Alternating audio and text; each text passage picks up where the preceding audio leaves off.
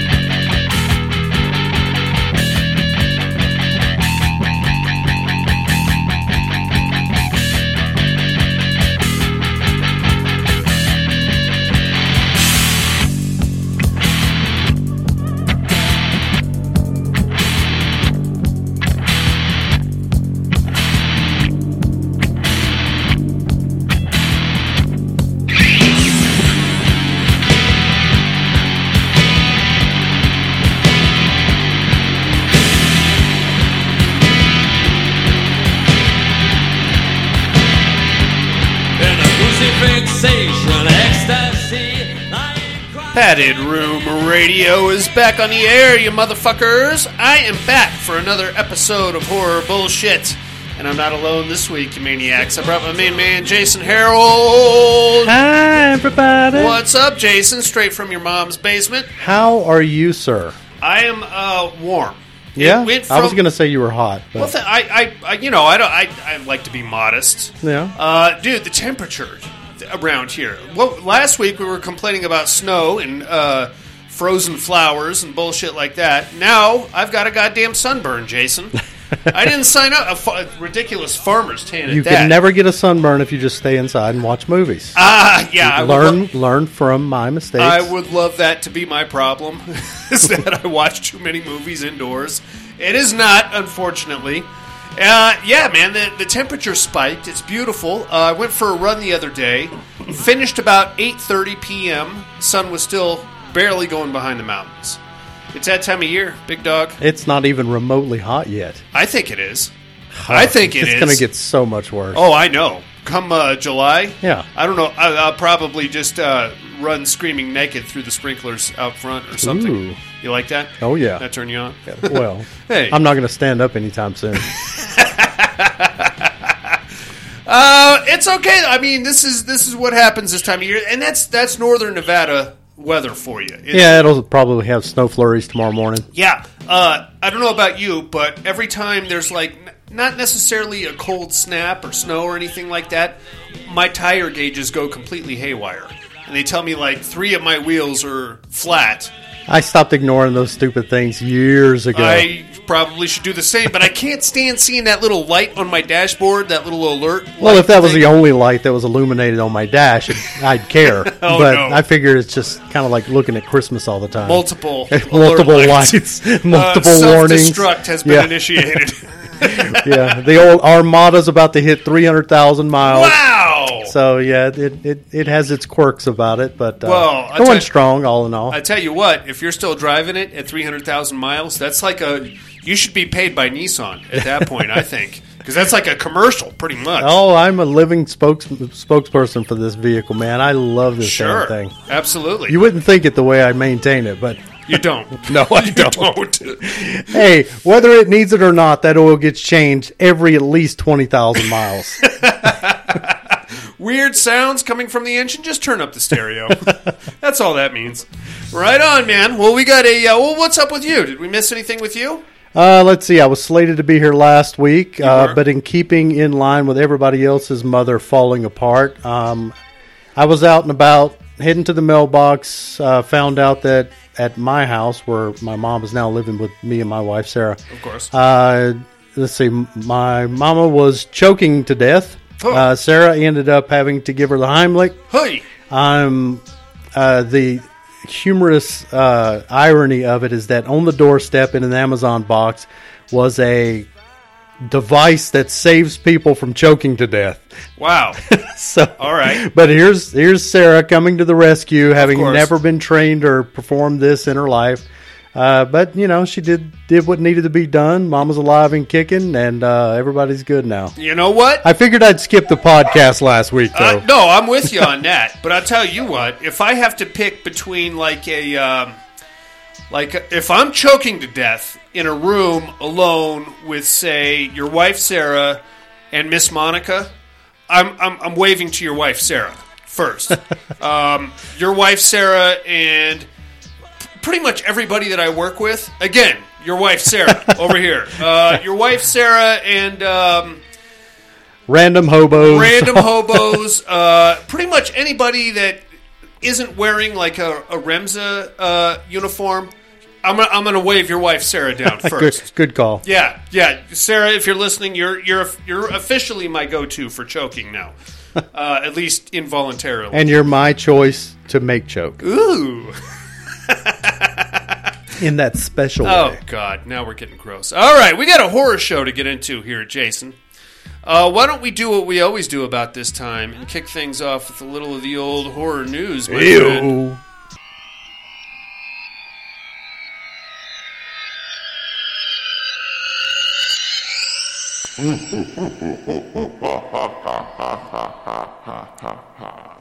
Horror news. Jay, you got anything? Today is the day that X has been released on Blu-ray and I think DVD. Okay.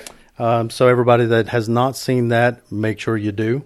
Go check it out. You're going to love that shit. Yeah, good flick. Absolutely. The Dorcas at Best Buy today, when I was picking up a copy, he said, "Oh, I've heard really good things about that. I hear it's an homage to the 70s." Yeah. But I told him it's actually hard to paint it as an homage because it comes off as so genuinely 70s. Like totally. I really just, it feels out of the era. It doesn't feel like somebody reproducing the era. Like it just seems so legitimate to me. And that kind of fits right into Ty West's wheelhouse. Oh, take for example. I mean, since we're already on the topic, House of the Devil. Yes, that feels like it was made in 1985. Right? I've still got to rewatch it. You should. I can barely remember even watching it. I've logged it. I know I've seen it, but I can't remember a damn thing about it. I watch that and I get nostalgic for the old pizza parlor with the red plaid tablecloths and the pinball machines in the background. You don't see that anymore. The cocktail Ms. Pac-Man over there. Yeah, you'd sit down at the table and absolutely. I love it. Right on, man.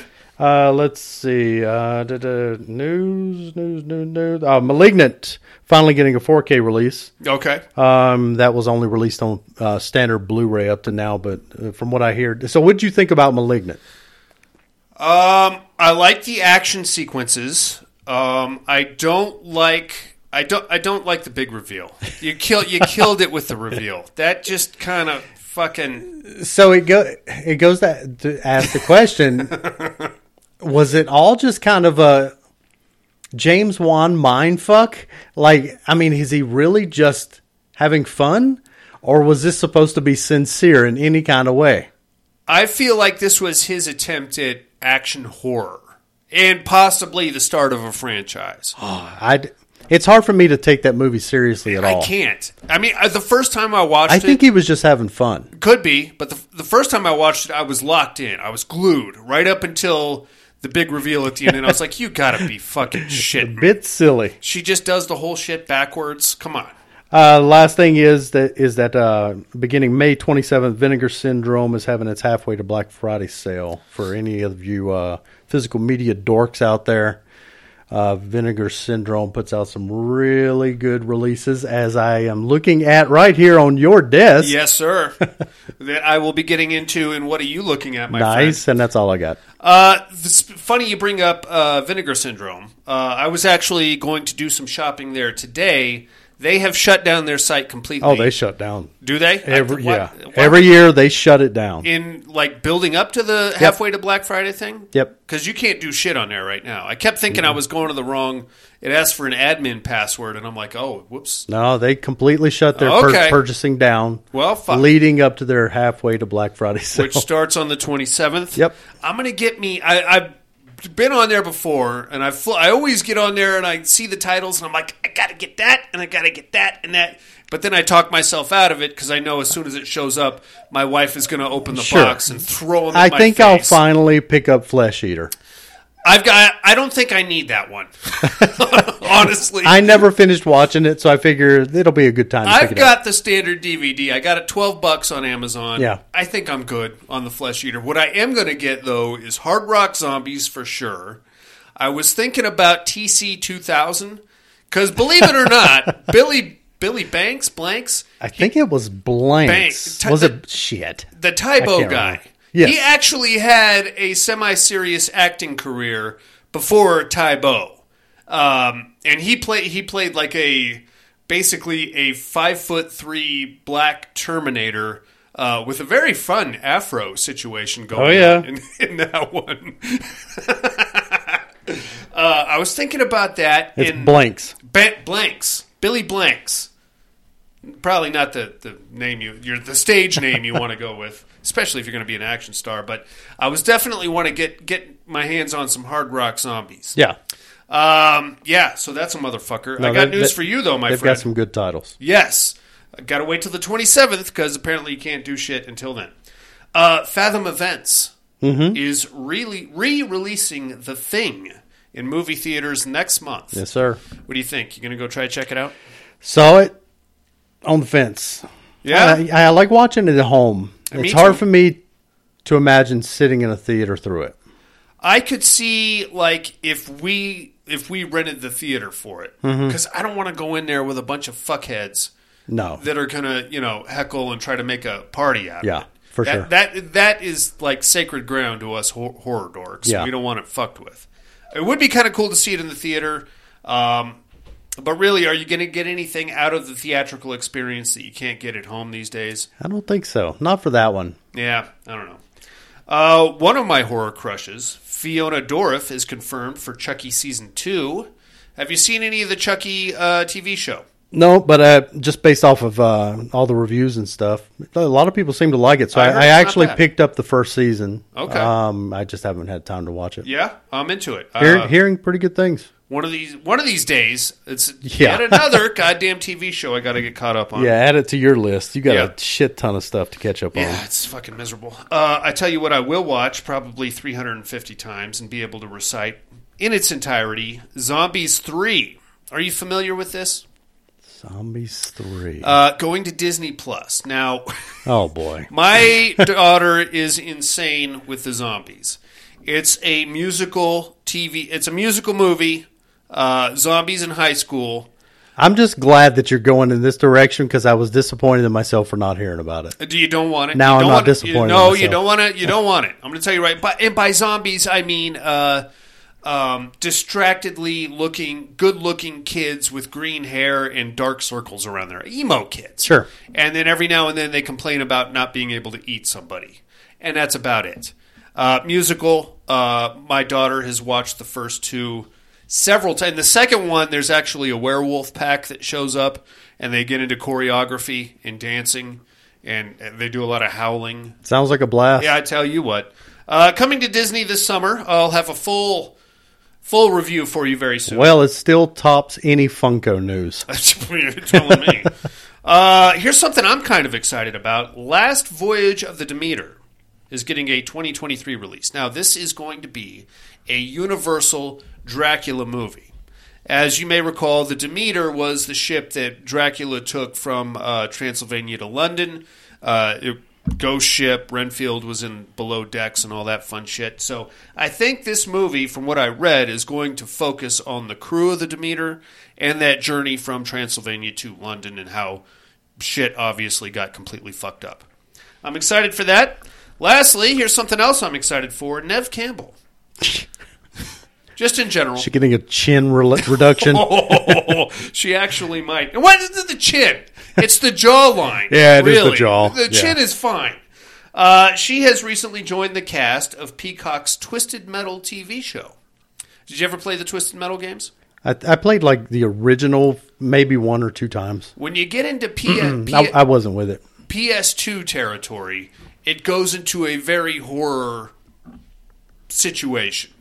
Like the cutscenes are all like, if you beat the game with any of the characters, they're all these deranged lunatics just hell bent on killing people. If I remember right, one of them was like a bride that got shut down on her wedding day, so she just wants to kill men in general, like all men. She had like a genocidal thing going on. It gets very rated R. Yeah. So hopefully Peacock takes it in that direction too. I'm sure they will. And that is all we have on the horror news, my friend. You ready for some listener mail? Fuck yeah. Yeah.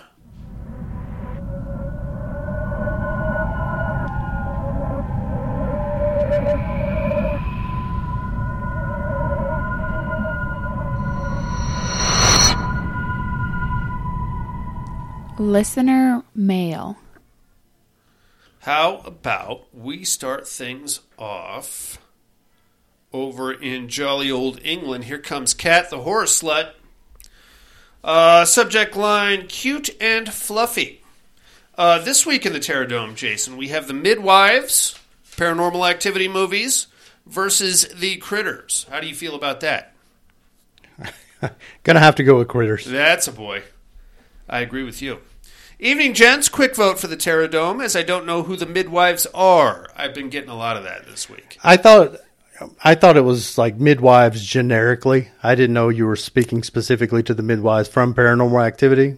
But even still, I would go Critters. Okay. I mean, are there other horror movies that involve midwives? I don't know. think of any off the top of my head. I'm sure you can dig up something from the 70s. Sure, yeah. It'd be weird if there was just a bunch of chicks trying to deliver babies at home. You know what I mean? All right, here I am voting for the Critters, and because they are cute and fluffy. Hee hee. Right on, Kat. 2 more for the Critters. Educate, I believe you are honeymoon. You got me there, Kat. You're right. Time to start my shift. Hope everyone has a safe and healthy week. Kat. Jason, have you seen a movie called Honeymoon? Nope. Stars, I don't know her fucking name. You Know Nothing, Jon Snow? The wildling girl? Oh, yeah. She dies in season 3. Her? Yet another girl with a strong jaw. Oh, yeah. Very masculine, that chick. Yeah. She's got like a rough voice, even without the Irish accent. Mm-hmm. Stars her and the guy that played Frankenstein in Penny Dreadful.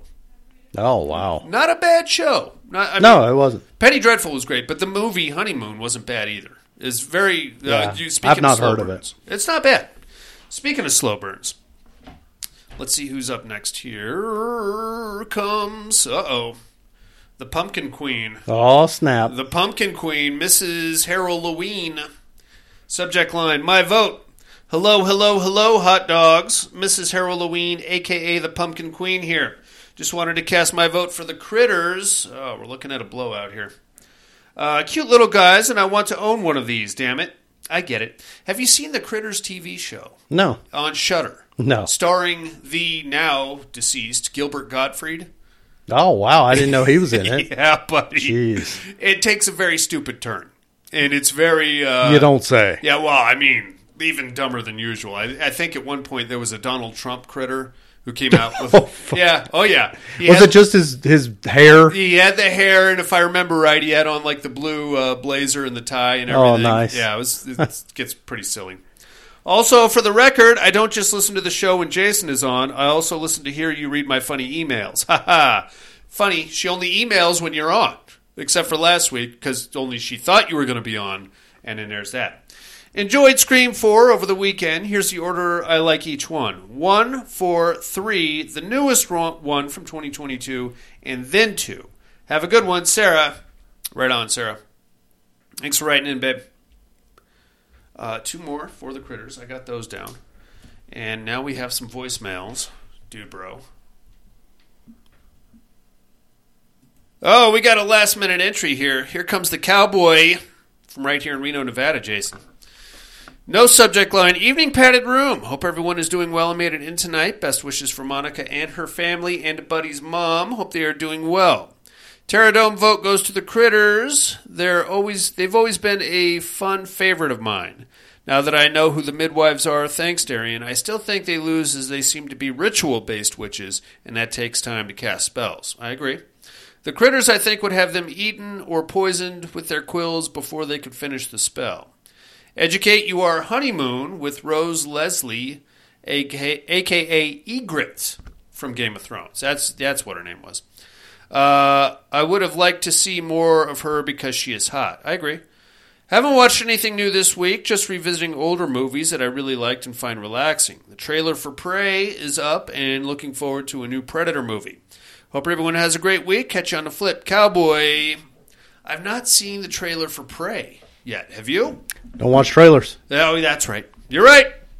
You're exactly right. I get it, man. I rely on you watching stuff and Sarah watching stuff. And we'll tell you if you need to see it or not. Yep. All right. Now we got some voicemails here, Hot Dog. Let me put Cowboy down for the critters. And then let's get down to business. Down in the dirty, rotten South. No offense, Jason. Here comes Alan from Alabama. Padded room, what's up? Okay, Terror Dome. What do you got, Alan? Midwives. Oh. And Mr. Darian, are you the honeymoon? That's all I got. Have a good one. Bye. Well done, Alan. It's not a bad show. Honeymoon. Okay. Worth checking out. All right. Very slow. I think I hate it when well, I don't hate it, but it's a pet peeve of mine when they just write the whole thing off at the end as aliens. You never get a real answer in Honeymoon, but I felt like they were kind of leaning towards aliens. Well, now I don't want to watch it. I mean, I don't know. If you can tolerate like some vague alien-isms, then there you go. Better that than... everybody was dead the whole time? Everybody was dead, or it was all a dream. I hate that, too. Yeah. That basically what you're saying by doing that is that you don't know how to end this movie. You're not creative enough to come up with an ending. Yep. Oh, you're all dead. Sorry. Let's get down to Southern California. Here comes Mad Max himself, Mr. Tom Hardy. Hey-yo. Hey-yo. Hey-yo. Padded room. How's my favorite degenerates this week? I'm here. We're here. Hope everyone is doing well. Hope everyone is hanging in there. We made it. Anyway, I just wanted to get in real quick. I just wanted to get in on the Terror Dome there with the critters and the witches. Yeah, what do you think? I always vote critters. Sure. I like the critters. I want the critters to advance, but they never seem to get anywhere. So I think they got it this time. I'm still keeping that. I still want the critters. Put me down for the critters. You got it. As far as the what are you looking at department, I got to catch a couple more episodes of that Bly Manor, the haunting. Oh, you started that? Okay. That's pretty damn good. I got to say, for my taste, I think Hill House so far is better. It's definitely more engaging. At least it makes it more like. I get that. You want to catch it, Like, yeah. I don't know. Bly Manor just seems much slower, much more methodical. Yeah. Pace. Yeah. Anyway, that's about. Oh, you know what? There is one last thing I'd like to ask a quick fucking favor for. How can I help? In the news section, when you guys are, listing, hey, this here, do me a favor, let me know straight off, hey, I'm about to, because you mentioned, like, Event Horizon, and I was like, oh, fuck yeah, man, there's going to be a sequel, maybe a prequel or some shit like that. What did I say? No, it's a steel book. Yeah. A new steel book comes out. Hey, Critters. Ooh, cool, a new Critters flick? No, it's one of those fucking bobblehead dolls. Fucking Buddy's always trying to get us to buy. I tell you what. You must have stock in there or some shit. No, I do not. But do me a favor, kind of preamble it. You know what I Okay. mean? Like, hey, you're going to talk about, just all it is a reissue, a steel book, All right. or a widescreen release, or it's getting some, I don't know, fucking whatever, package deal. But you get me all excited there. I kind of get all excited, and then it's like, fuck me, that's nothing. Anyway, hope all is well. Love you like family. Bye now. Love you too, Tom Hardy. Well, for the record, you we are the shouldn't get excited about anything containing Event Horizon. Oh, stop it right now, sir. I get it, man. I like I said, I'm here to disappoint. So, you know what I mean? Wasn't that part of your wedding vows? It was. I'm going to be a big disappointment. So, if you're okay with that, then let's do this. Not bad. Yeah, I'm into it. I liked. You didn't like Event Horizon? No, not a fan. Okay. I don't see why exactly. There are definitely. It's funny, and it's funny. It's Hellraiser in space. I know, but Hellraiser's badass. Come on, it's okay. But that brings me to something I was thinking about, and I'm going to go off on a little bit of a tangent here. Can't wait. What is it with horror movies, like in general, that we can latch onto and like take for example a Halloween 3, bad movie, like textbook bad. plot holes, acting is over the top. There's a bunch of nonsensical crap in there. I really like it, though. I love it. I love it. How is it that as a horror fan we can forgive a historically bad movie like Halloween 3 and still fall in love with it? Mm-hmm. On the flip side of that, you have other horror fans that hate it and don't know what it's doing in the Halloween franchise. Sure. More to the point, and since I'm already on this tangent, why is it that we have never seen, to my knowledge, an action movie convention or a romantic comedy movie convention? Or oh boy, there'd be a real hoot. There'd be a bunch of fat chicks crying in the lobby. You know what I mean? What is it about the horror genre? And this, I realize I'm going on a deep dive here. That like they do shoehorn some of the action stuff and especially the sci-fi stuff into like the horror cons, sure, and the Comic Cons. Yeah, but okay, so maybe like a Comic Con, but that's more like a if you boil it down, it's really more like a pop culture convention. Yeah. So what is it about horror films that attracts us and keeps us like in this prison cell of like horror movies? You know what I mean? It's a very interesting thing. I'm being the physical media dorcas that I am. Like when you see these values of like Betamax tapes and VHS tapes, you're not going to find a Betamax or VHS copy of What Women Want or whatever the hell that Mel Gibson flick was. That's worth more than $2, but the Halloween Betamax copy that I have is, well over $100. Yeah. I mean, I dropped $100 on a Betamax Trick or Treat. There it is. It's only within horror. So it's really bizarre how this little culture of ours really has its little necks of the woods that nobody else kind of wanders into. Yeah, but if you boil it down, it's really a subgenre of movies. There are several subgenres of movies. Mm-hmm. Romance, adventure, action, western, sci-fi. Mm-hmm. I'm surely there is some guy somewhere sitting in his guest room, which is decorated with a bunch of western movie crap. Yeah. Maybe, I don't think, he probably doesn't have a podcast, but he probably thought about it at some point. Sure. I don't know, but I mean, I just don't understand how horror, like, what it is that, like, locks us in. Whistling Dixie with Tom West. Oh, this week I'm talking about the good, the bad, and the ugly. Yeah, not a lot of conventions that I've ever seen. Oh, none. Yeah, none. Us horror dorks definitely... I don't know, man. It's very, very bizarre. Yeah, and it is something that I've thought about quite a bit. It is a thing, my friend. It's probably something that somebody should write a book about or something. You get on it. Besides me, as you know, my writing skills are not. Even though you're not much of a writer, I'm going to go ahead and apologize. According to your preamble. That's all we got on the listener mail, there, Wiener Boy. You got anything for Alan, Tom Hardy, Cowboy, Cat, or your wife? Love you all. Oh, thanks for writing in, dudes. Let's get into a movie. Jason Harrell. Let's do it. Robert's residence. Welcome home, Sydney. You're a survivor, aren't you, Sydney?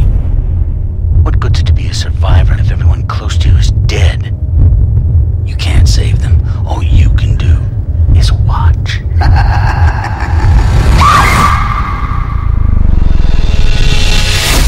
Modern audiences have become savvy to the rules of the originals. I mean, there are still rules, but the rules have changed. And the kill's gotta be, like, way more extreme. The unexpected is the new cliche. And virgins can die now.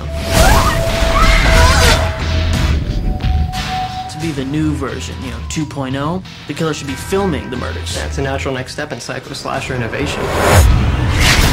Go ahead if you have the guts.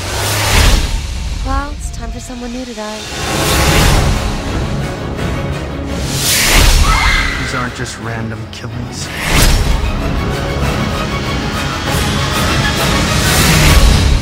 There's something really scary about a guy with a knife who just snaps. I hear you like horror movies. It's for you. Yes, sir, Mr. Harrell. It is Scream 4 from 2011. Got 6.2 stars on IMDb. Yes, indeed. That is a full 3 stars, better than President Evil. Thank you very much. That's your baseline for all movies now, right? Yeah. As long as it's better than President Evil, I think I'm going to immediately give it 1 star in the Book of Darien, for sure. It's directed by Wes Craven, of course, written by Kevin Williamson. Got a hard R rating. Stars, of course, Neve Campbell, Courtney Cox, and David Arquette. We are back, baby. We are back. Pounding that same old drum. We are. It's fine. It's fine. I like this time. Okay, so they tried to tweak the formula a little bit. Maybe it worked. Maybe it didn't. But they got away from Hollywood. That is my main gripe with Scream 3. The whole Hollywood movie set horseshit. Yeah. And I see what they're trying to do, but there's something extremely ridiculous to me in, saying that you're basing a movie off of a true crime event and then giving it this weird cult party following. You know what I mean? But at the same time, they kind of did that with Amityville. It just never became a party, right? I mean, there was hundreds of Amityville movies. None really that much about the DeFeo murders, more about the horseshit haunting that came afterward, and then the possession, and then the haunted dollhouse, and then the haunted light or whatever they can light fixtures. That got just add the word Amityville to. Turns out that's Amityville fishing trip. That's public domain, so you can slap it on whatever you want and call it an Amityville movie. But so that being said, we're going to pick up with the Stab movies. And I like what they did here. I think they probably could have taken 2 of those sequences out because this went on for about 10 minutes. Yeah. We start off the same way we always do. Chick alone in a house. Phone rings. Ghostface on the other line. You like scary movies. Run, run, run. Stab, stab, stab. Oh, that was actually the start of Stab 5. And then 2 more chicks in a house going, oh my God, Stab 5? You still watch this? Horseshit. And then their phone rings. Ghostface on the line, you like stab movies? Run, run, run, stab, stab, stab. This goes on like 4 times until we get to Anna Paquin and Kristen Bell. And Kristen Bell kills Anna Paquin, and that's how Stab 7 starts, Jason Harrell. Yes. And then finally, we cut to 2 real girls watching Stab 7, and their phone rings, and it is Ghostface. Run, run, run, stab, stab, stab, kill, kill, kill. And so starts Scream 4. What do you think of all that business, buddy? Is it too much? I like the intro. It did stretch on a little too long. Yeah. Like the whole meta within meta within meta. Sure. You know, it was like Inception at one point. Yeah. But I liked it. Just because I couldn't remember who actually was the stars of this one. So I wasn't sure. I knew what it was going into, but I couldn't remember which one would be the final cut. So what I liked about it, like I said, we probably could have cut at least 2 of those out. What I liked about it, though, was that you're expecting the big names up front. So when you get to Anna Paquin and Kristen Bell, you're thinking, okay, now we're going to start the movie. These 2 are going to get killed within the next 3 minutes, and then we're going to get back to Sidney Prescott land. Right. Instead, that was Stab 7. So it kind of tweaked that formula a little bit. I like that. Now we are finally starting the goddamn movie, Scream 4. And we are right back in Woodsboro, Jason. At least we're back. Thank God for that, because that's where I feel like Scream movies need to take place. You know what I mean? You can't take Jason to Manhattan. You can't take Michael Myers to New York City or outer space or anywhere else. God damn it! Keep them where they belong. Can you take Leprechaun to the hood? You can twice, for Christ's sakes. Ice-T went with him one time. It was ridiculous. Actual killing. 2, of course, extremely hot chicks get butchered in one suburban home. Next day, we find out that Sidney Prescott is back in town 10 years to the day of the original Woodsboro murders on a book tour. I didn't even know it was that long in between sequels. It was. Since we're watching them kind of back to back to back. Yeah. Looked it up on IMDb. Was very surprised it had been so long. I know, right? You can tell. You could at Campbell. We thought looking at Courtney Cox. Yeah. Well, she's had a lot of work done. Yes, she has. And that's okay. That's kind of what you got to do in Hollywood, I suppose. But Something about Nev. Has Nev Campbell had kids? She must have, right? I would assume so. Not sure. Now, I'm not saying she put on weight or anything. Like there's a she looked very blocky. Yes. Yeah. As opposed to the original. Kind of matched her jaw. No, we're not saying she's like a Roblox character. I'm saying at one point she's going to end up looking like the Thing. That's quite possible. It is. We'll check up on her in Twisted Metal. So she shows up. She's on the last leg of a book signing tour because she's now this award-winning author. Good for her. Now, here's one of the first things that bothers me about Scream 4. And I'm going to come up front right now and tell you, I actually like this movie a lot more this time than the first time I watched it. And it might just be because I didn't care for Scream 3 all that much, and this is like a nice comparison. No mention of the long-lost brother. Completely out of the equation. Yeah. As if it never happened. Also, no mention of Officer McSteamy. What happened to him? You could very short-lived romance. Apparently, well, 10 years. I mean, that's true. They might have been together for 5.5. That's true. But you could at least fill that in with a quick line of dialogue. Sure. You know? And at the book signing, that brother was a real piece of shit. Yeah, good thing I shot him in the head. And, there's that. Or, since my divorce from Officer Fuckface, whatever. It's just the little things like that. I mean, because going into Scream 3, she was still wearing the Greek letters from Scream 2. And I get it. There's 10 years in between here, so a lot can fall off. But, it would have been nice. All right. And I mean, you're right. Now that I kind of actually think about it. I mean, because I didn't watch this with any great thought. Okay. But putting a little bit of thought into it would have been nice. You are bringing the same damn people on board. Can't somebody question this shit? I mean, does it take you of all people to point this out? I would hope Wes not. Craven couldn't point out that there's some glaring holes. I mean, I'm just saying, they're not really plot holes, but like I said, a quick line of dialogue, clear that all up for us. You bet. All right, well, whatever. So now we're going to get into, of course, now Sheriff Dewey gets called to the scene. He's got a hot deputy that wants his dick, Jason. Her name is Judy. I'm going to go ahead and say it. She is significantly more attractive than Gale Weathers, in my opinion. That's fine. She bakes some lemon squares every day. We're going to catch up to the class of Woodsboro High circa 2011. We've got some notable names here, my friend. Hayden Panettiere as Kirby. With the worst haircut ever. I'm going to disagree with you. Oh, boy, you're into dudes. We'll get more. Well, I might be. If they look like her, I am. We'll get more into that in a second. We've got Emma Roberts. Yep. As Jill Roberts. Mm-hmm. Rory Culkin. Oh, I love that guy. Right? Yeah. Probably the most understated of the Culkin brothers. Love him. There's like 11 of those fucking guys? There is. There's like a whole Culkin cult out Yeah, there. they're like gremlins. Yeah. Who else we got in there? I think that's about it as far as big stars go.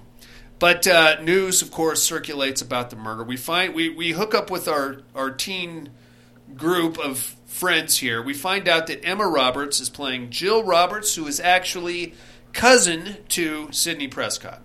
Sidney is staying with her and Jill's mom, Sidney's aunt, while she's here in town for this book signing. Very cool. Murders, oh shit, we're going to meet, this is basically the same characters from Scream 1, just with updated haircuts and, things like that. So in the Randy Meeks position, we now have Charlie and Jerry, who play the AV dorks. That's Rory Culkin and his little sidekick. They've got a new gimmick, though, and one of them is wearing a head cam and is just apparently filming his entire high school experience and uploading it on a regular basis. He's got like a small camcorder, just like duct tape to his ear. Yeah. On like some loose, ill-fitting headphones. Sure, with a microphone, with a McDonald's drive-through microphone. Yeah. Very cool. We also have Jill and her coterie of friends, which is Olivia, very attractive young lady who's played by an actress that I don't recall, and Kirby, played by Hayden Panettiere. Now, Kirby I like, but let's be honest, Kirby doesn't exist.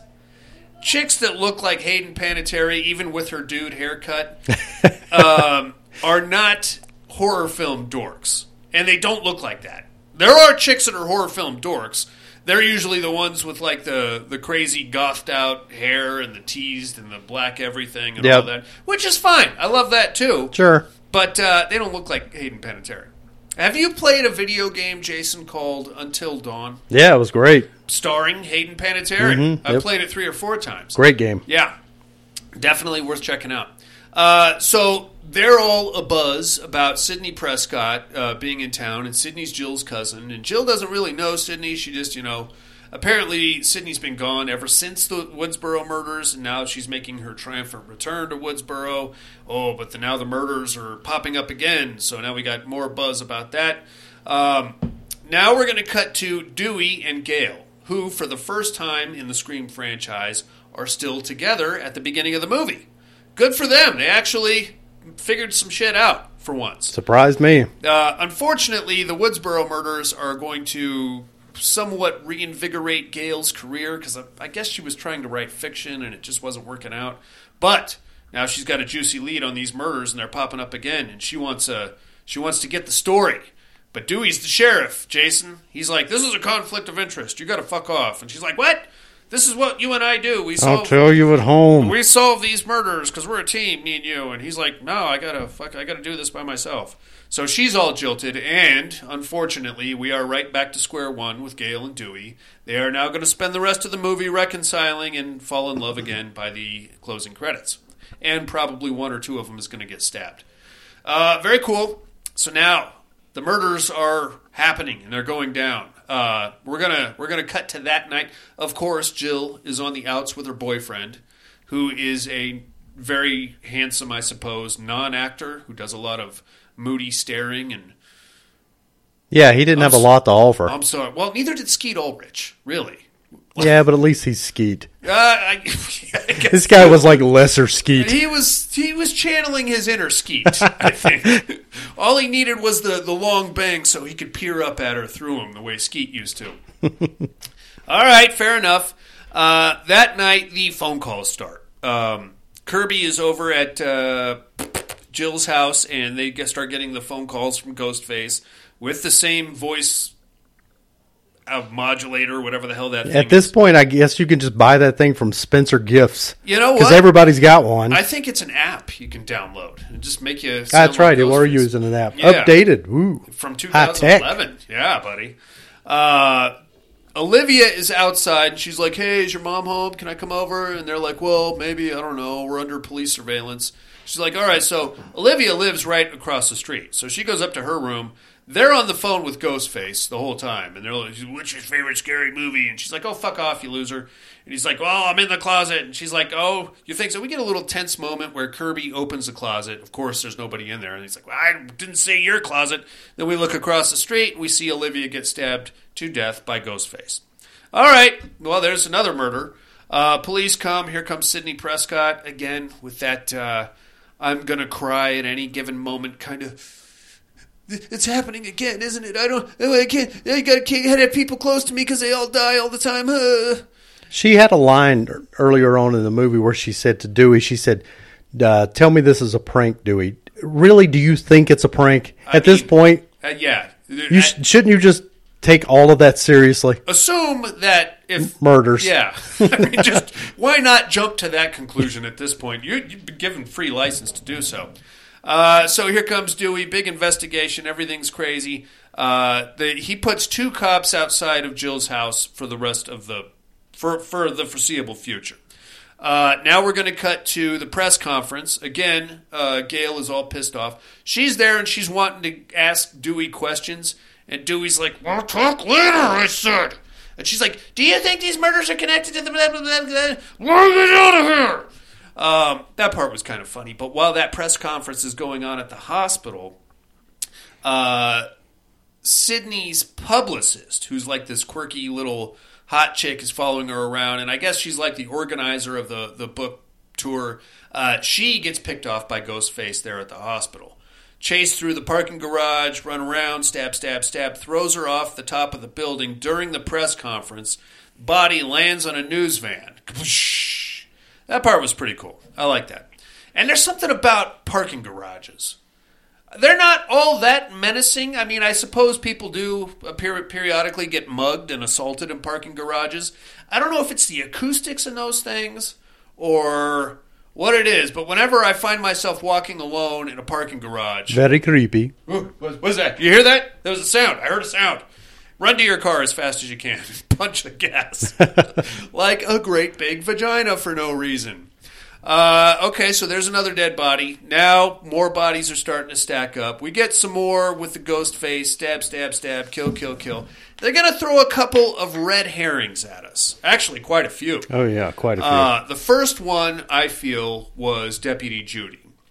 Sydney that night kind of checks in on Jill and the boyfriend, of course, creeps through the window. Was it alluded to that they were living in Sydney's old house? Because it kind of felt that way to me. It sure seemed like it, but I had nothing kind of leading me that way, but it did seem very similar. Absolutely. I mean, if they were going to go that route, you would have to work in that closet door that backs up to the bedroom door, because that played a key element in the first and third movies when they built the set around it.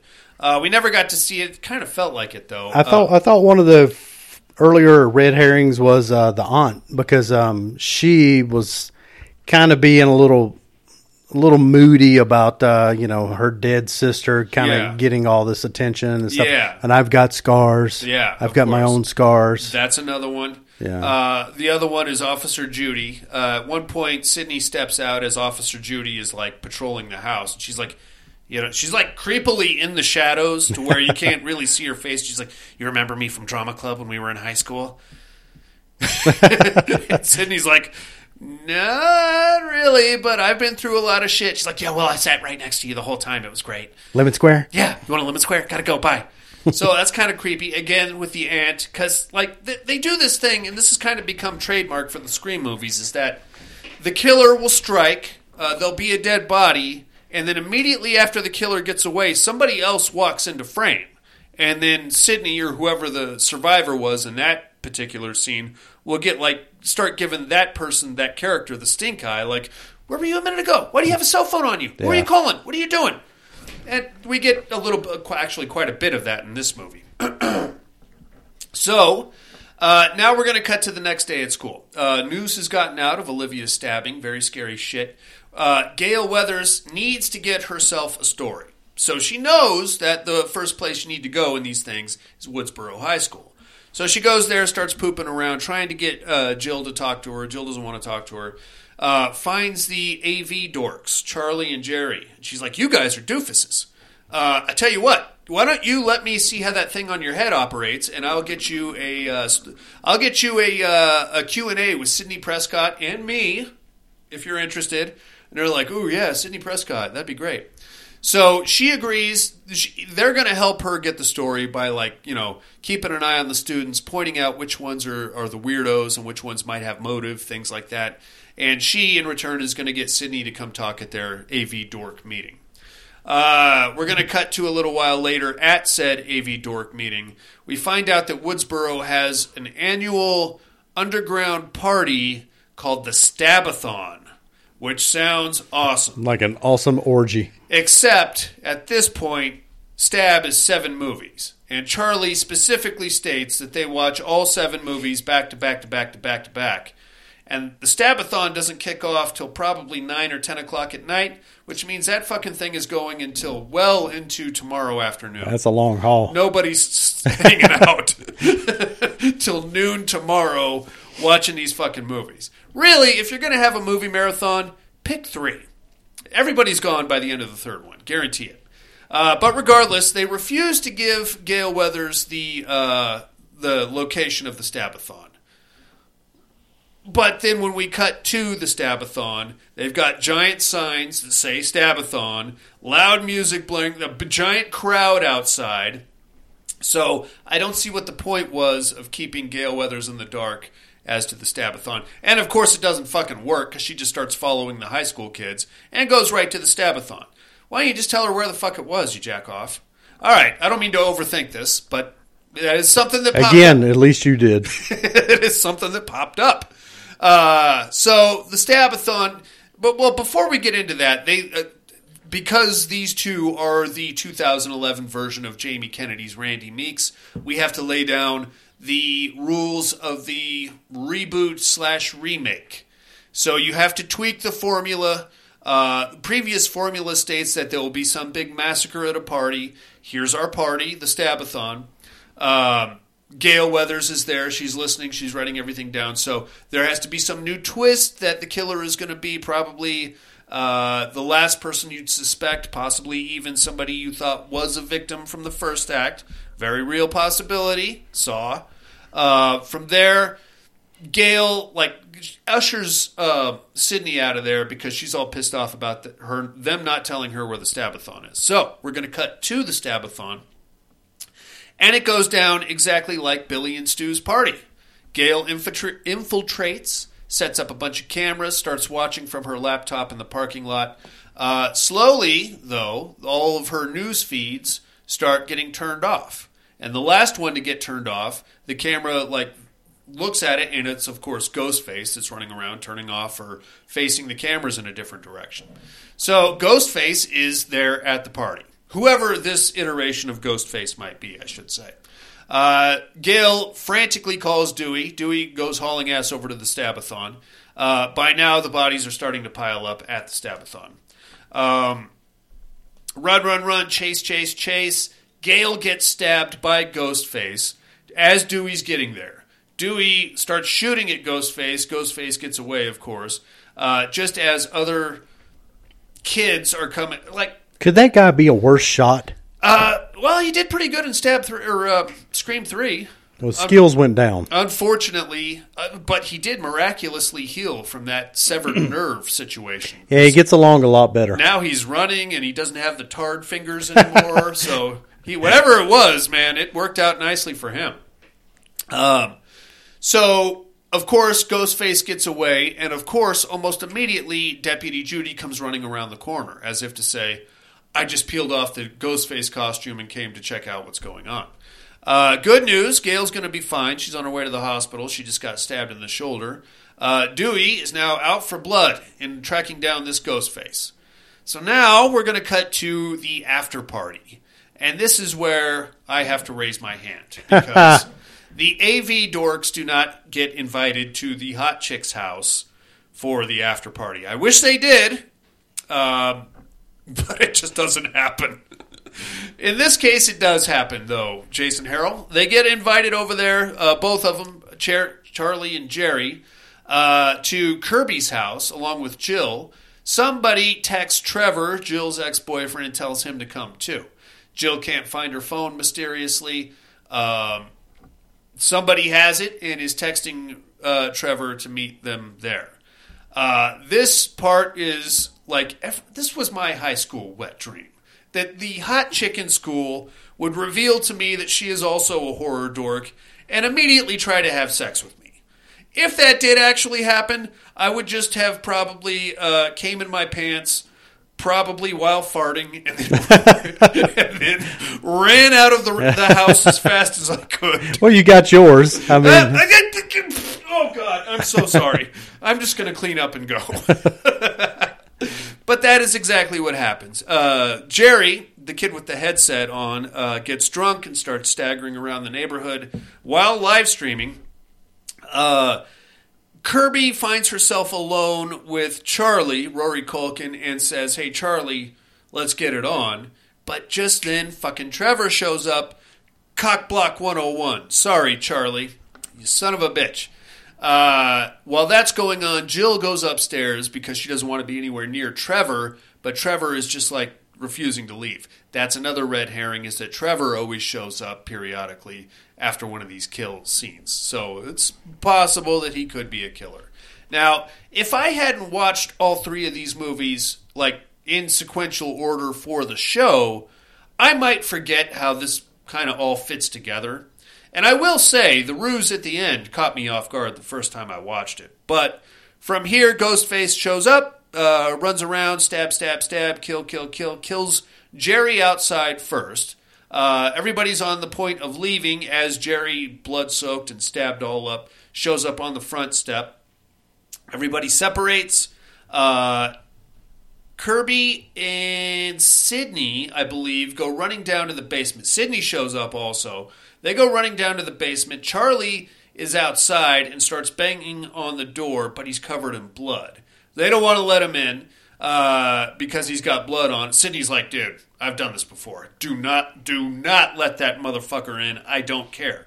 Well, good news, they listen to Sydney, but bad news, what they basically replay that scene, that Drew Barrymore sequence from the first movie where the lights go out, Charlie gets knocked out and tied to a chair, and then Kirby has to answer a bunch of horror trivia questions to somewhat save his life. And to Kirby's credit, because she's a ultra hot horror dork, she answers all the questions correctly. So did I miss that last question? There was no question. She interrupted him. Yeah, he started the question. He's like, what groundbreaking horror remake? And then she just starts rattling off remakes. Right. And then the line goes dead. And she's like, I got it right, I got it right. I got it right, I beat him. Well, or I won. Maybe you should let him finish the question. Yeah, it's kind of important. Yeah, but whatever. I mean, if you want to make it a multiple choice thing, we can Plus, do it. I enjoy a good trivia game. Sure. I was doing pretty good.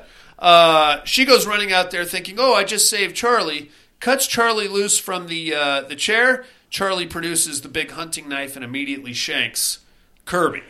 Now, Kirby is supposedly dead. However, there is a lot of Scream scuttlebutt and rumors going around that Hayden Panettiere is reprising her role as Kirby for Scream 6, which would be A-OK with me. You're not into it. You don't like Hayden Panettiere. Dude, this has nothing to do with her. This just has to do with this series. This is the most monotonous fucking series. Like, and I've endured so many, like Friday the 13th, Nightmare on Elm Street, all of these long, drawn-out series. Sure. None of them feel as drawn out and monotonous as these damn Scream movies. Each one of them comes in around 2 hours. You're right. It's also formulaic. Even if they put some kind of little twist on there, it's just such a slog for me to get through these damn movies. I could care less.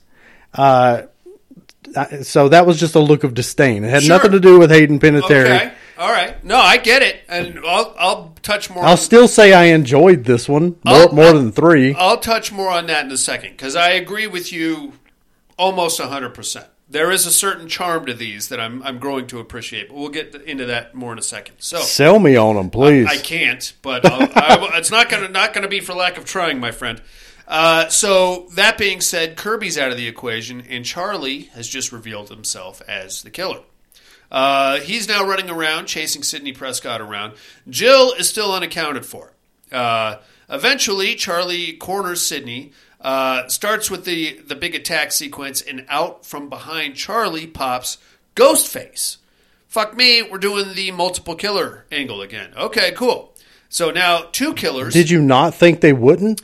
I mean, come on. I don't know what fucking direction they're going to go with this. These movies are retarded. I was really There's hoping. no thought put into this. I know, but I would like to think that there might be at some point. Okay.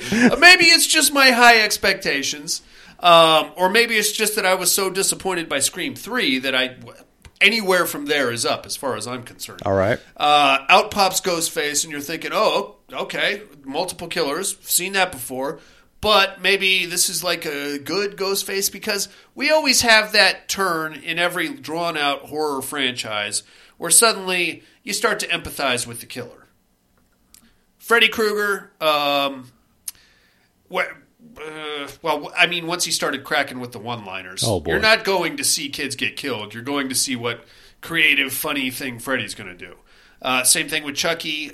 Jason, once we got into the, I'm just a mama's boy at heart, and, you can use my mommy against me. Okay, now you kind of feel bad for him a little bit.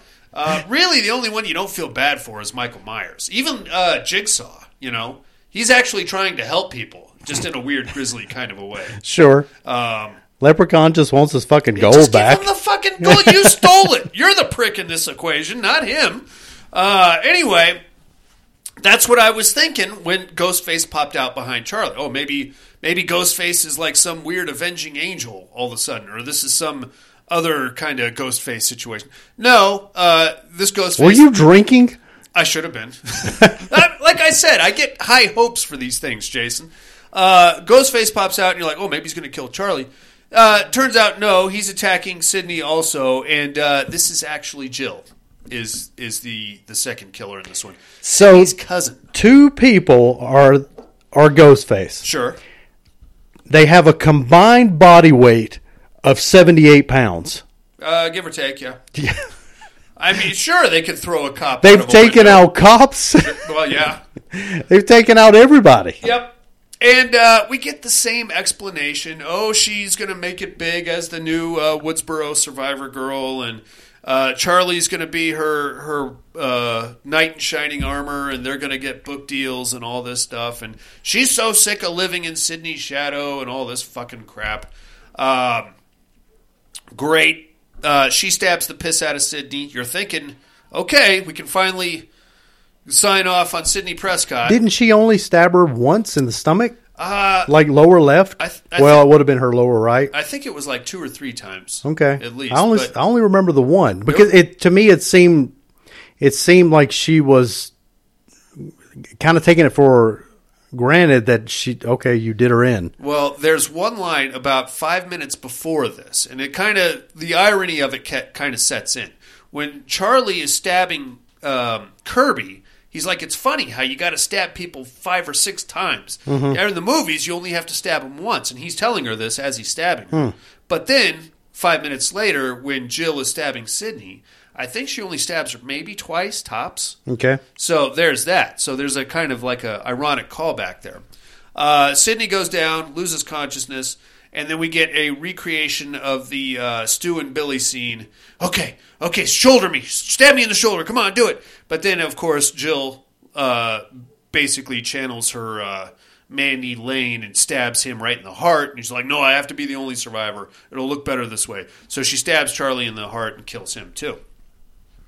Then she does a very cool trick where she stabs herself.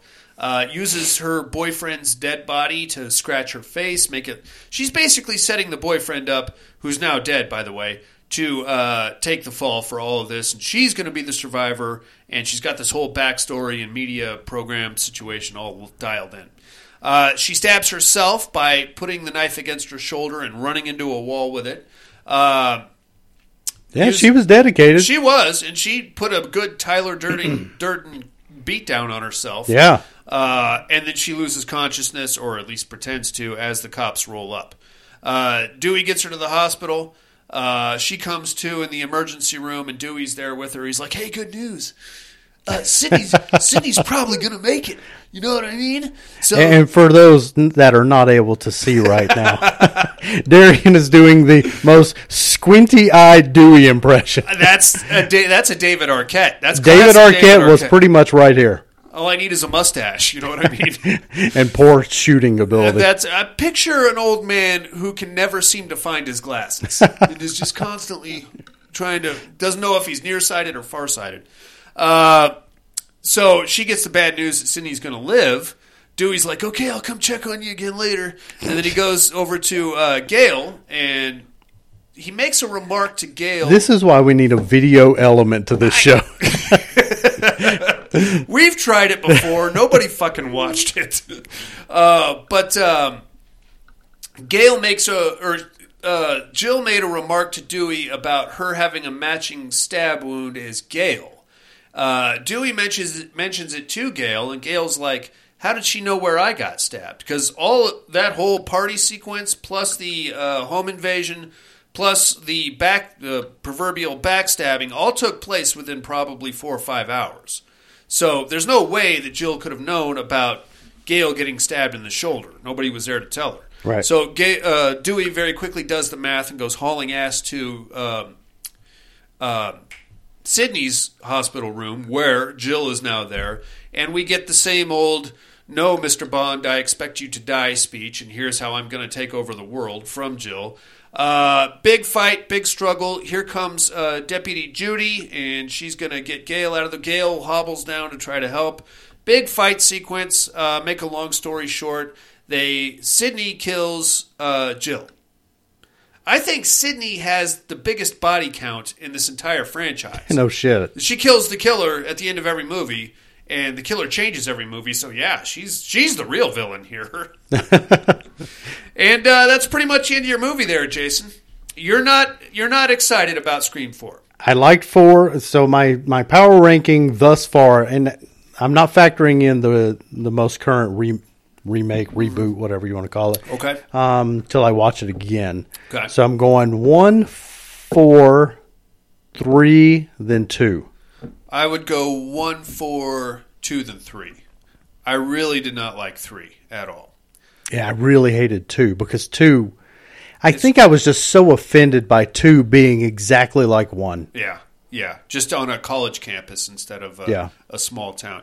I think the reason I like Scream 4 is because we get back to the wheelhouse. High school kids, small community. You have to pay homage to the previous film. So you bring Sidney Prescott back. You got to kill her off, and she's got to stay dead. I think. I don't think she should have made it out of Scream 2, but they keep trotting her back through. Yeah, even Halloween. How many Halloween movies actually have Laurie Strode in them? Jamie Lee Curtis has Laurie Strode. What? Well, 1, 2, 5 now. Yeah, 5 now. But all right, I guess I kind of shot myself in the ass with that analogy. Fuck, never mind. I'm going to edit that out. And that's leading into the 6th, right? Yeah. Well, but I mean, okay, but if you're going to go by that timeline, then you can't count Halloween 2 because the latest Halloween is supposed to be a direct sequel. So you can't count Halloween 2. You got to count 2. Or 6 or Resurrection because she was in all 3 of those. And the new Halloween picks. I can't even. That's a whole other fucking podcast right there. Man. Anyway. Now I'm torn. Would I rather rewatch the Scream franchise or the Halloween franchise with all of the latest Jamie Lee Curtis movies? Well, it depends. I mean, because I am sick of that. If you're gonna watch the whole fucking thing, it depends on what timeline you want to follow. You know what I'm saying? Because that you can go down a fucking rabbit hole about if you're only going to watch quote unquote Halloween movies, take 3, throw it out the window, and you might as well throw 4, 5, and 6 out the window. Mm-hmm. So you can watch Halloween 1, 2, jump right to H2O, then Resurrection, and that's one timeline. Or you can go Halloween and then the new Halloween, and then Halloween Kills, and then Halloween Ends. That's another timeline. Ugh. It's a whole. At this point, I'm just hoping he kills me, so I don't have to watch another one. Oh no, Halloween! All right, I think I know why these movies, and it's not just the Scream franchise, but it's the high school slasher. Why they resonate with us and what makes them so appealing to us. We are now in our 40s, 50s. We're out of high school. And whatever our high school experience was, it was nothing like these kids. Sure, a lot of them got thrown into a meat grinder. That's fine. But also, quite a few of them got laid before they did.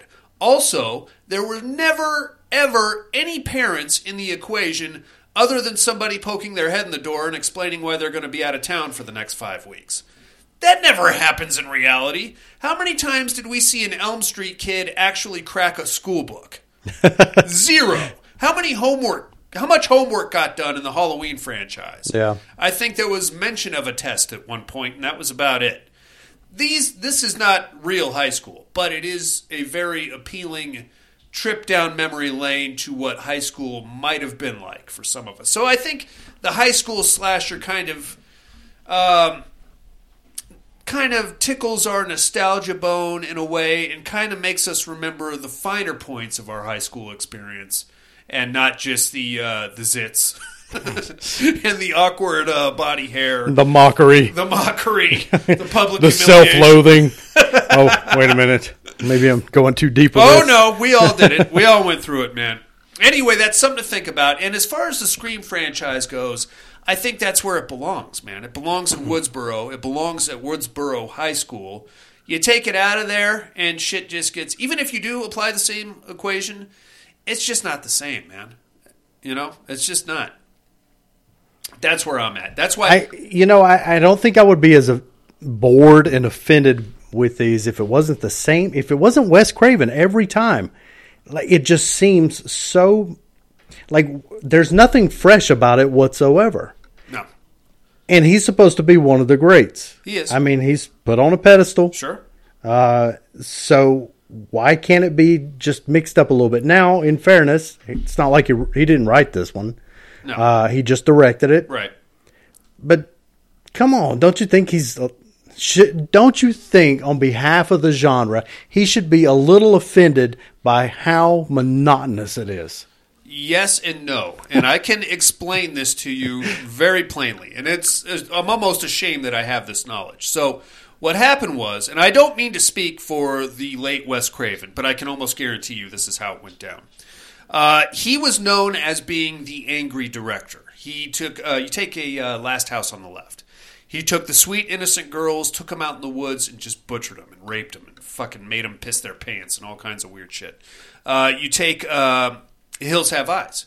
Took the nice suburban family, took them out in the hills of New Mexico and did the exact same thing to them. He was that angry, ferocious, fuck everybody director. And then you get to Nightmare on Elm Street.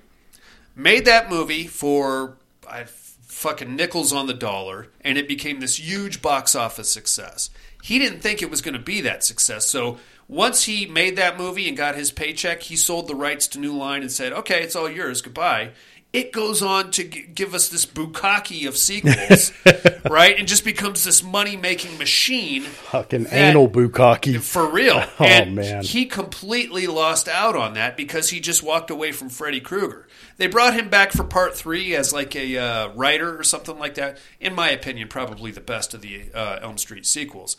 But ever since then, in his career, he's been trying to get that franchise, not the Nightmare on Elm Street, but trying to restart another franchise. Well, even Wes Craven's New Nightmare. Yeah. At least that was, it's not a fantastic movie, but it was a good twist on the story. Yeah. These Scream movies, man, they're just, it's just regurgitating the same shit over and over and over and over. And I hate to be the downer, but that's what I do. Of course. This series just doesn't do anything for me, and I'm really surprised by a lot of the people who hold it in high regard because to me it just feels so much the same thing. Now, obviously you could say that about all of the Friday the 13th movies, but you're not looking for any thought whatsoever. No. You're not trying to figure anything out. No. It's no whoddunit. No, you're watching. You're just watching to see people die. Yeah. Who will or will not be the one person left. Right. This is supposed to, in a way, be thought provoking. It's a whodunit. Sure. But it's so dumb. Anyway, that's all. I'm not trying to go off on any more of a rant about it. I'm offended by the series, I guess. Wow. This series triggered you. I would say, really, I agree with you. I think that this franchise gets put on a pedestal. I think it always has. I think a lot of that has to do with our nostalgia. Watching Scream, I remember watching Scream 1 in the theater and being like, it's a high school slasher. It's kind of neat with the multiple killers and the kind of poke fun at the horror movie. I don't know, it's just a high school slasher. Sure. Seen millions of them. Then it blows up to this mega franchise, and once you reach a certain amount of sequels, of course, the quality of movies go down, the quality of writing goes down. But watching them now, I get more... I'm not really watching for the horror element so much as I am for the nostalgia of it. You know what I mean? Yeah. Like watching Randy Meeks push the cart around Blockbuster Video with all the VHS tapes in it. You're like, fuck yeah, man. Now that I love. Yeah. Sure. So that being said, even nostalgia for 2011, when Dewey gets out of bed and opens his little flip phone, like, I remember those Nokia clamshells. Those were stupid. But yeah. Okay, but where is your... I'm not hearing you mention any nostalgia for Dewey or for Courtney Cox's character or any of the other characters, really. I mean, okay, so let's... Your nostalgia is gadgets and video stores and gizmos and the time and the aesthetics. Yeah, totally. Yeah, that's okay. The you can watch. All right. Well, what fire up Leprechaun just to see Jennifer Aniston wearing Reeboks? Have you watched that? Yeah, it's terrible. It is. But even Aniston. But you can at least be nostalgic for the tennis shoes that are in it or the time. Right. Certain elements of it. Right. But what I can't be nostalgic for is being trapped in a farmhouse with a fucking leprechaun and the big fat guy from Pee-wee's Adventure. But what I'm saying is that you're saying that you like Scream for the nostalgia, and I'm saying that you can find those nostalgia points in a lot of movies that came out in the same time. I don't think Scream is worthy of the nostalgia. It's the things that are inside of it. The video store, the gadgets, the gizmos. Correct. But it's also the characters are loathsome. Again, if the video element was here to see the look on Jason's face as he says, loathsome. No, but what I would say is this, and this is kind of the separation from just like product placement and things like that. A couple of buddies stopping by the video store on their way to my house on a Saturday night. You're not going to see that in Leprechaun, right? Sure. Go into this big movie theater or big movie marathon situation party. While I never experienced that, it looked like it would have been a lot of fun, and that is something. I heard rumors. I thought that maybe I might have was going to miss my invite somehow. Have you seen my stapler? But it's not so much nostalgic for again, not the products, but that period of time in our lives. When our only concern was getting, one homework assignment done and trying to get that chick in biology to fucking notice you. That's what I'm talking about. That being said, that there are thousands of high school slashers. Probably many of them are better than this. But as Part 4 sits in the Scream franchise, I liked it a lot more than Part 3 and a lot more than Part 2. And watching it, I remember the first time I watched it, I was like, I am just over. Like you, I was like, I'm Scream is done. I really wish they'd shave off about 15 to 20 minutes off of each sequel. They could do that easily. Easy. And they need to get rid of some of these characters. It would really tighten it up. Yeah, I love Dewey. Gale is kind of canon for the franchise. You could replace Sidney Prescott with a dime store mannequin, and I don't think anybody would notice. How the fuck does Dewey become the sheriff? The guy stinks. I mean, he's horrible. He's inept. He's half retarded. I think he's got no shooting ability. No, but he can't solve a mystery to save his ass. Well, I think he got credit for solving the original Woodsboro murders. And that's something else that probably should have been worked in somewhere. You got elected because everybody loves you because you're a dewdrop or whatever. Fucking dewdrop. All right, that's Scream 4. I say if you want to check out if you're pissed off at the Scream franchise, like Jason, watch Scream 4. It's not as bad as other Scream movies. No, it's much better than 3. And 2, I would say. 2. It's not as good as 1. No. 1 by far is the best. That's all you need to watch, really. Absolutely. Let's take us a break, Jason.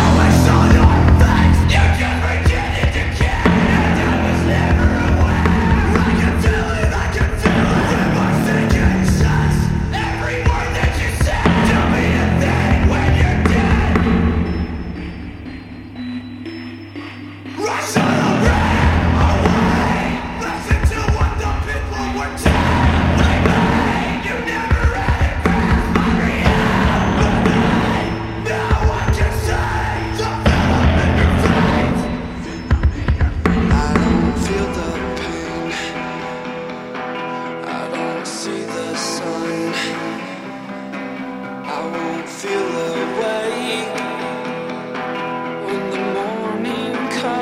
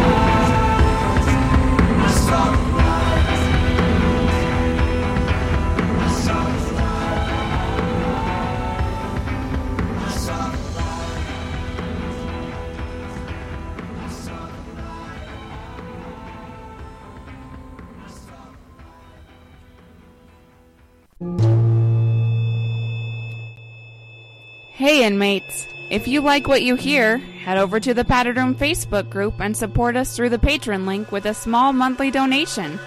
Check out the T-Villain link at paddedroom.podbean.com and grab some t-shirts. Thanks for listening and enjoy the rest of the show. And we are back, Jason. You know what I think my biggest problem is now that I've had another 4.5 minutes to think about it? Really angry co-hosts? Well, no, I'm fine with that. Oh. My biggest problem with the Scream franchise is get a new costume. Or keep the same killer. You know what I mean? You can't keep stuffing... you would think at some point they would stop selling the Father Death costume in Woodsboro. Yeah. Or, either that or... I don't know, man. It's a recipe. I mean, if you want to think real world, it would be very problematic for that town to have that costume still being sold because you'd just be shooting everybody. Well, yeah, but then that takes you into weird waters of how does Michael Myers keep getting the same exact goddamn mask every movie? Mm-hmm. Yeah, I get that. Well, at least Dr. Loomis almost capped some young kid in That's true. Michael Myers. That is true.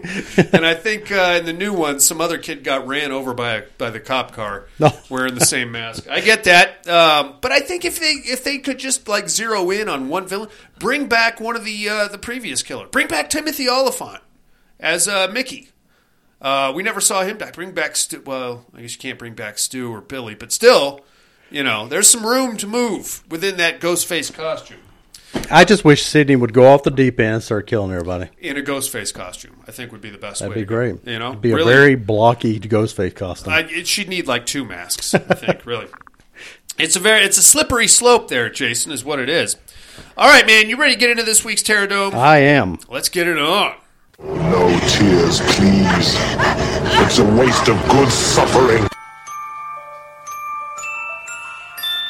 I'm not gonna hurt you. You didn't let me finish my sentence. I said, I'm not gonna hurt you. I'm just gonna bash your brains in.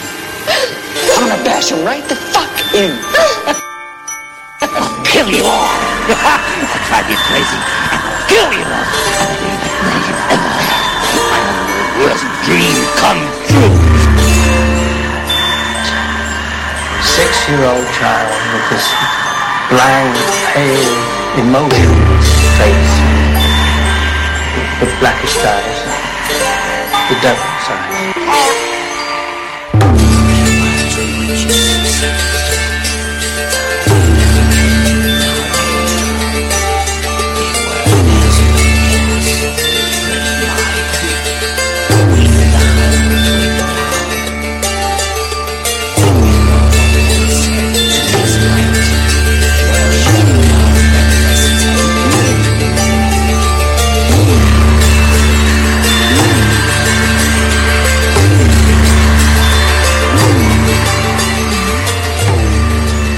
Welcome to the Terradome. First, last week's winners, Jason. In teams competition, we had the Critters versus the Midwives. In the ruins of the farmhouse, the bodies of the ladies were found amidst several occult artifacts. Bones gnawed and flesh torn, the Critter scourge continued over the countryside. With a vote of 10-2, the Critters advance over the Midwives. I get that. The Midwives are scary, but they're not competitive scary. You know what I mean? Yeah. They're you wouldn't want to buy a house from the Midwives. No. But if you just met one in an alley, you could probably fuck her up. Probably. Pretty good. I'm just saying. They probably put on a mean bake sale though. Oh yeah. Don't eat anything that they give you. You don't want that. Your balls are going to fall off or something. Let's take a look at this week's matchup there, Jason. As usual, inmates, bear with me. I'm not good at writing things. Spain was the last of the European superpowers to fall. As the living dead began to overwhelm the living military presence, the remaining survivors fled the cities and took to the Spanish countryside. Past the agricultural villages and farmhouses sat the ruins of the Castillo de San Marcos, a monument to Spain's participation in the Great Crusades of the 1400s, and a grisly reminder of the massacre that befell the Knights Templar that were garrisoned there. Far and away from civilization, yet still defendable, it was the ideal place for the survivors to flee to. Zombies closing in on them, they had little choice. The Castillo's curse, however, would not allow for them to take residence. Centuries dead Knights Templar began to stir in their sarcophagi beneath the Castillo as the terrified survivors poured in. Team's competition, Jason, we have the Blind Dead versus the Zombies. How say you? Oh, boy. Have you seen a Blind Dead movie? Started watching the first one. Couldn't finish it. I know you're kind of a mixed fan of them, aren't you? I like the idea of the Blind Dead. I'm going to go with Blind Dead. Okay. I like that. I love me some Knights Templar. I think I'm going to go with the Blind Dead also, only because they have swords and shields, and they have zombie horses too. So there's that. Zombies, they're just zombies. So, I mean, they're slow as shit though, and really, depending on which movie you watch, in some of them, as soon as the sun comes up, they all just fall over. So that's kind of dumb. I'm going with the Blind Dead anyway. That's your Terror Dome matchup for the weekend, mates. It's the Blind Dead versus the Zombies. The mental health hotline is area code 775-387-0275, or get me on the regular old email at thepaddedroom2011@hotmail.com. While you're contemplating that matchup, we're going to tell you what movies we got to watch this week in a little segment called What Are You Looking At?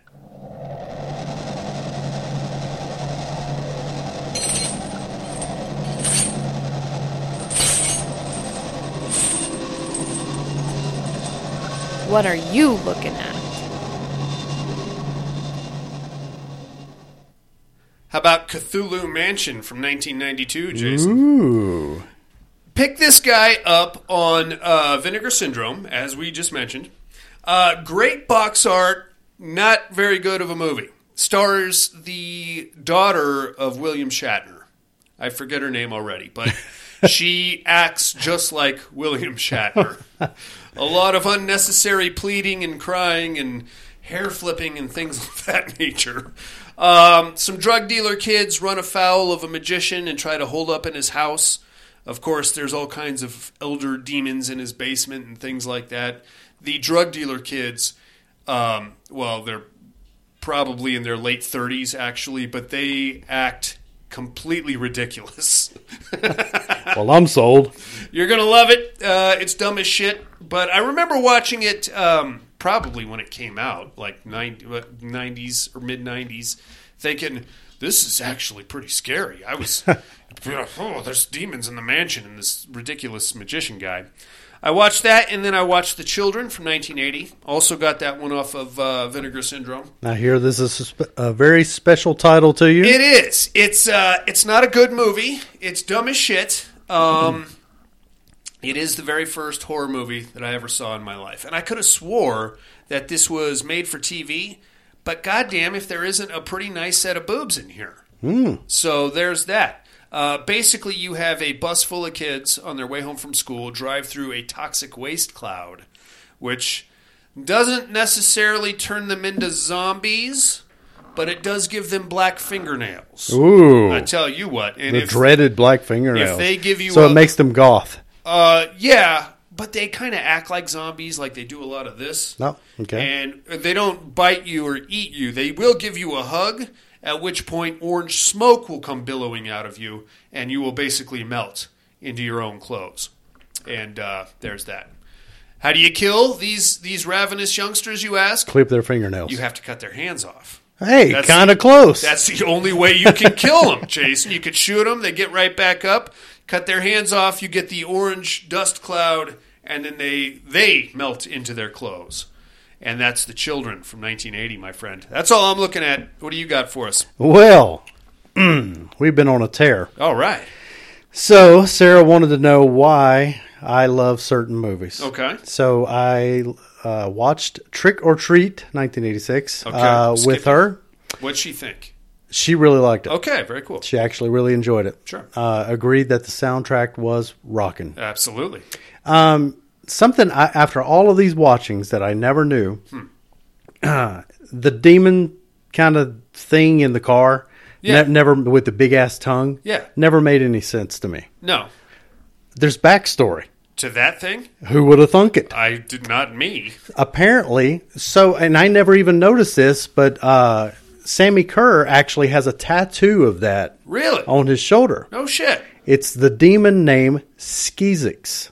Oh. And apparently they wanted to give the demon more kind of, or there was regret that they didn't give it more of a kind of backstory. Okay. So it finally makes a little sense. And sure. I never even noticed that damn tattoo on him. Me neither. Anyway, so we watched that. Now we know. We watched Critters. Okay. The first one? Yes. Okay. We rewatched that almost a year to the day from the last time. Tragedy Girls, rewatched that. That's a really fun movie. Yeah, it's not a bad show. Watched Friday the 13th remake, the most recent one. I'm not at all mad at it. The only thing I did, a lot of people give that one flack, and because I think the reason why is because they turned Jason Voorhees into this weird survivalist kind of camper dude. Yeah, I get it. That's not him. I really liked how much more animated and like athletic he was, though. Oh yeah. There's this one kill in particular where he's very athletic in the delivery. Yeah, he actually runs. Yeah, and it looked great. Yeah. So, yeah, not bad. We watched Ernest Scared Stupid. Why not? Speaking of nostalgia, that was one from Sarah's childhood. I had never seen it. Don't know when we'll rewatch it again. Hopefully around Halloween. She got to see Terror Vision for the first time. Is he a manly man? Oh, that movie.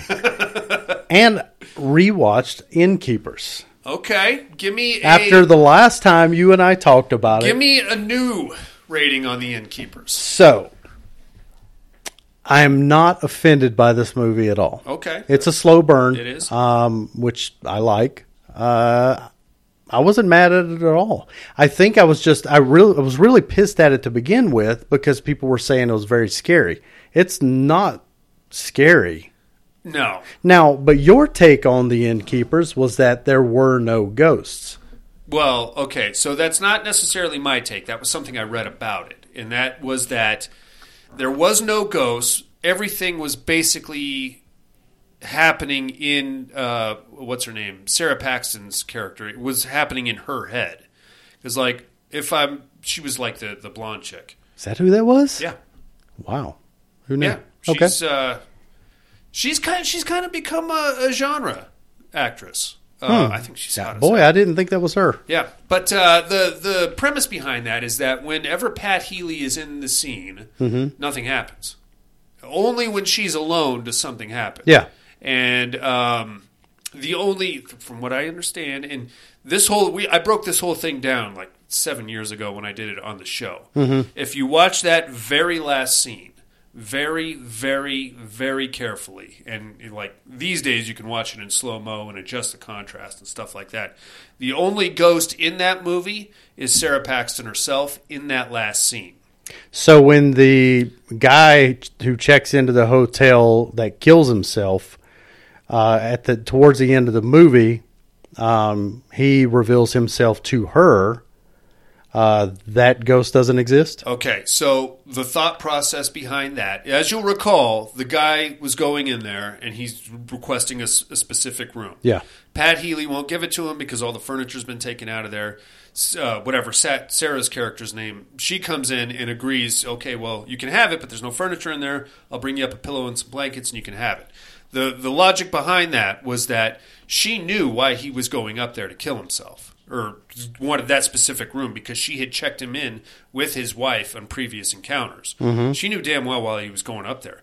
And that being said, she fully expected to encounter within the confines of this haunted hotel in her mind the ghost of that guy. She then fabricated it in her own head.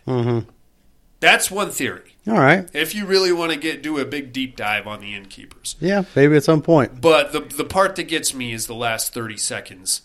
And again, you really got to be watching. Just before the door slams, you can see like a very vague, faint outline of Sarah Paxton.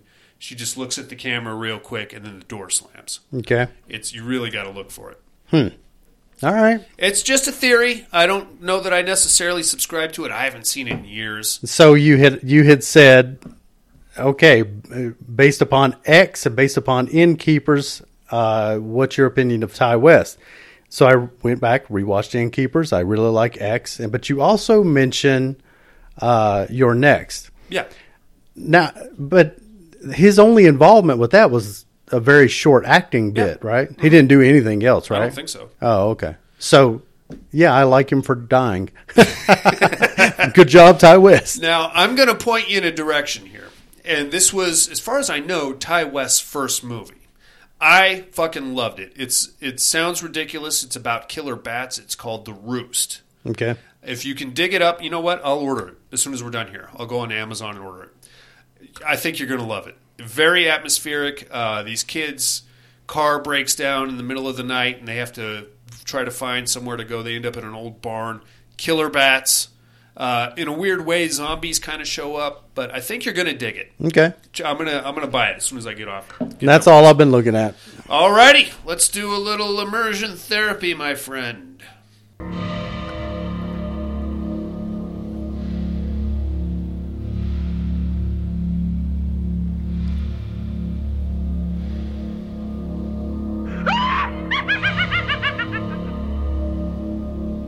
Immersion therapy.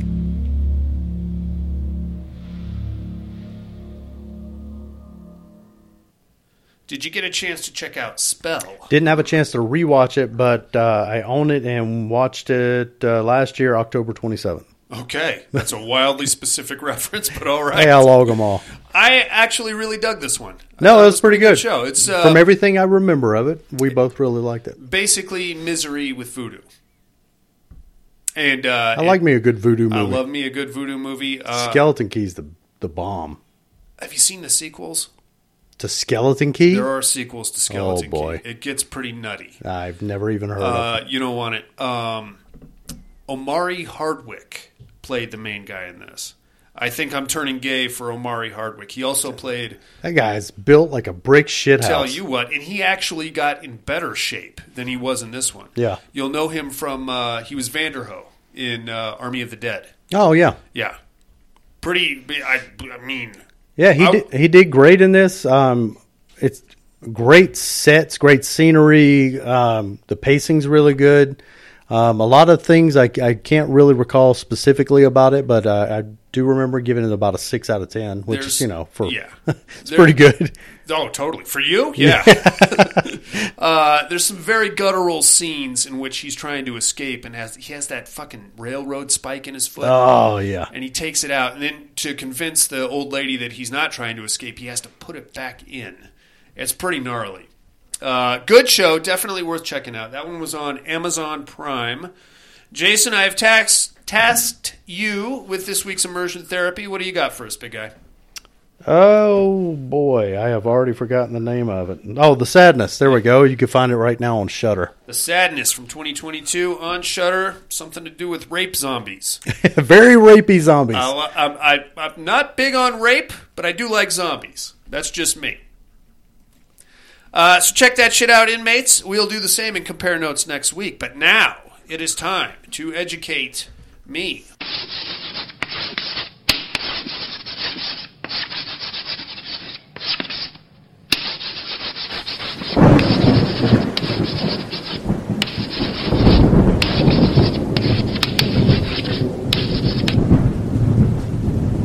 Educating Miss Monica.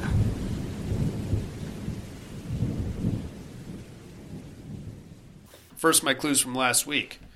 I am a newlywed out on my first outing with my blushing young bride. We went to her familial lake home where some really weird shit went down. Weird lights in the middle of the night. I think she's got some weird fungus or something all of a sudden. I don't know what her problem is. And then that fucking ex-boyfriend shows up out of nowhere. He's asking all kinds of questions. I am, of course, Honeymoon. Jason. Worth checking out if you're in the mood for a slow burn and you don't like the hintings and allegations of aliens. If you're into that, if you can stomach it, then by all means, go with it. Who might I be this week, you ask? Well, I am a somewhat down on my luck artist with a young family. We just moved into a new house. I am, however, a through and through metalhead, Jason, and so is my 14-year-old daughter. Why this big fat guy keeps showing up at my door, and I can't get any goddamn sleep at night. I'm starting to think something weird is going on here. My wife said I just sleptwalk out of the house in the middle of the night. What the fuck is going on? And who left that guitar and the amp in the front yard? Who might I be? Tune in next week to find out for sure, my friends. I will drop some knowledge. In the meantime, Jason Harrell, thank you very much for joining me this week. I think that's about going to do it for us this week. You got anything else? That's it for me. All right. I heard the Evil Dead game came out on PS4. You going to get it up? I'm going to have to. All right. Can't not do it. It's getting great reviews so far, by the way. For the Evil Dead game, Miss Monica in Absentia, Buddy in Absentia. Of course, join us next week for Scream 5 here in Scream Month. Like, comment, subscribe also wherever you found the show. That helps our visibility. Patreon link at paddedroom.podbean.com. Get yourself some Padded Room swag and some hardcore pornography.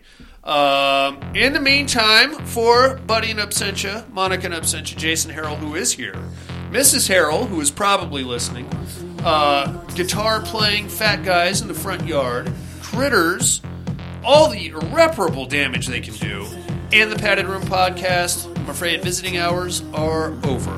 Bye, everybody.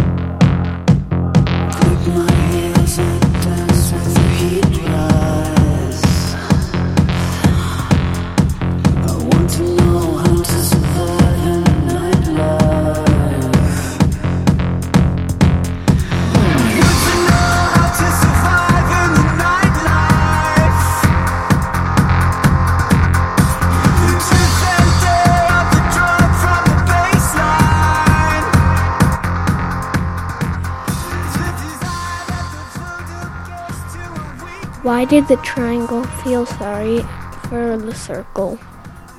Because it was pointless.